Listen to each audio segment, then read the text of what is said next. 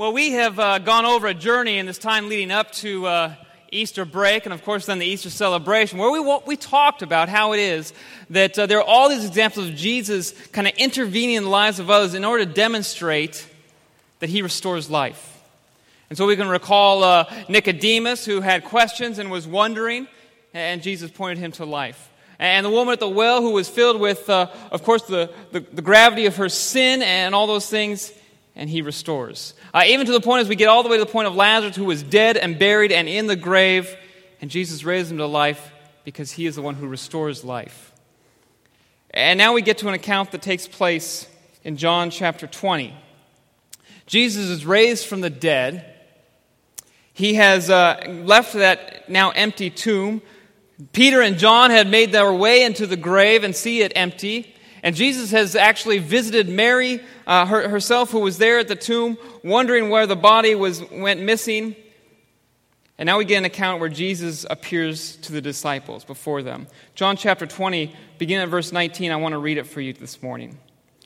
On the evening of that day, that Easter day, the first day of the week, the doors being locked where the disciples were for fear of the Jews, Jesus came and stood among them and said to them, "Peace be with you." When he had said this, he showed them his hands and his side. Then the disciples were glad when they saw the Lord. Jesus said to them again, "Peace be with you. As the Father has sent me, even so I am sending you." And when he had said this, he breathed on them, and he said to them, "Receive the Holy Spirit. If you forgive the sins of any, they are forgiven them. If they withhold forgiveness from any, it is withheld." Now the text goes on to say this. Now Thomas, one of the 12, called the twin, was not with them when Jesus came. So the other disciples told him, "We have seen the Lord." But he said to them, "Unless I see his hand in his hands, the mark of the nails, and place my finger in the marks of the nails, and place my hand in his side, I will never believe." I want to stop there for just a moment. You see, the disciples, they were locked up in that room for fear because if everyone had put to death their Lord and Savior, right, they'd be certainly coming after them next. Even though the tomb had been empty, even though John and Peter had gone into the tomb and had seen that it was empty, and even though Mary had gone and told all the disciples, "He is risen, I saw him," for fear, they still found themselves locked in that room and barred in from the world around them. But Jesus doesn't wait for them. He goes to them to speak his word of peace and comfort and strength. And then isn't this like friends to another, who no one really jumps on board, but then some group jumps on board, and what do they do to Thomas? "Hey, he's risen, he's risen." I'm sure they maybe gave him a hard time for the fact that he didn't want to believe their words. It's almost as if they were saying, say you believe. Sing for the whole world to hear. We know and we declare that Jesus is king. And he's like, "I'm not going to have anything to do with that." Before we jump on Thomas, we have to consider the fact that, why would he believe? What had his eyes seen? His eyes saw his Lord arrested. He saw him brutalized. He saw him hung on a cross. And he saw him breathe his last and laid in a tomb.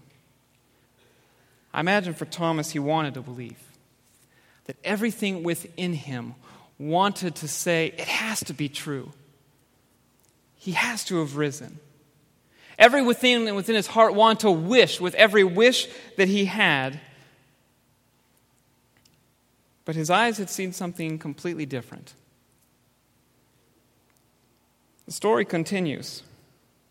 8 days later, so 1 week later, his disciples were inside again, and Thomas was with them. And although the doors were locked, Jesus came and stood among them, and he said, "Peace be with you." And then he said to Thomas, "Put your finger here. See my hands. And put out your hand and place it in my side. Do not disbelieve, but believe." Thomas answered to him, "My Lord and my God." Jesus said to him, "Have you believed because you have seen me? Blessed are those who have not seen and yet believe." You see, here's what we see with regards to our Lord and Savior Jesus Christ. He is in no way threatened or challenged by our doubting and unbelief. He is the resurrected Lord. He is the way, the truth, and the life. He is the resurrection and the life. He is victorious over sin and death and the devil. And so because of that, there is nothing in this world that can challenge who he is, what he has accomplished. And so because of that, in the midst of doubt or disbelief, in the midst of the attacks of this world to raise up and stir up doubt in that reality, our Lord shows himself to be patient and compassionate. He doesn't deride Thomas. He says, Thomas, look at my hands. Put your hand in my side. Don't disbelieve, but believe. You see, we may walk in a time where all the things that we have heard, we say, I want to believe with all my heart. I want to have an understanding of a reality that goes far beyond everything I experience in this world, but this is what I see. I see brokenness everywhere around me. I experience it in my own life. I see the hardship and the difficulty. I see questions that don't seem to be answered the way I'd like. It's hard to believe that. Jesus says, come and believe. See the marks. See the signs. And we live in a time where we weren't in that upper room with the disciples locked behind that door, where Jesus just walked in through the door and he showed himself to them. But John goes on to say these things. He says, now Jesus did many other signs in the presence of the disciples, which are not written in this book. But these are written so that you may believe that Jesus is the Christ, the Son of God, and that by believing you may have life in his name. You see, as we take a look at the testimony of the disciples, we see that every single one of them, other than John himself, they were martyred. They were killed for the very purpose of the teachings about Jesus Christ that they shared. Now, we can look and we can say that in history, a lot of people were put to death for the beliefs that they had in something. But here's the unique difference with these disciples. They didn't die for a belief that they had in something that may or may not have happened. They died for a belief of something they knew happened or didn't happen. You see, either they saw their Lord raised to life, or they didn't.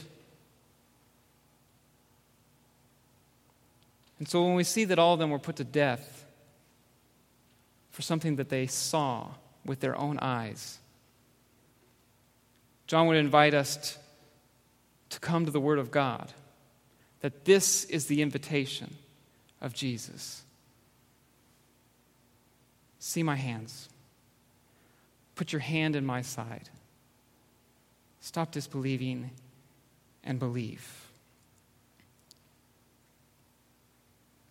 Oftentimes we can feel like people who have a strength of faith. And other times we can feel like we're a people who confess like others in Scripture that say, Lord, I believe, but help my unbelief. And there are other days when we are Thomas that just says, I just can't see it. Our Lord restores life. And he speaks to the compassion and patience that he has. There was an apostle named Paul who was involved in the earliest persecution of Christians and arresting them and putting them to death, and that Christ intervened in the midst of his life.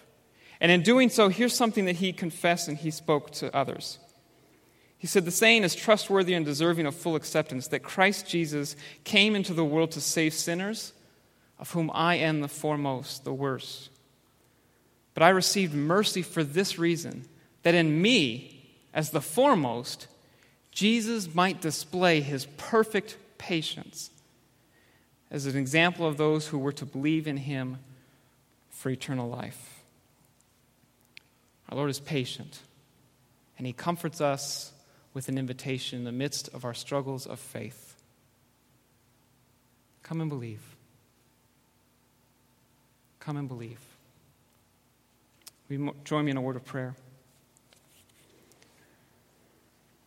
Almighty God, our Heavenly Father, because of your tender love towards us sinners, you have given us your Son, that believing in him we might have eternal life. Continue to grant us your Holy Spirit, that we may remain steadfast in this faith to the end and finally come to life everlasting. Through Jesus Christ our Lord. Amen.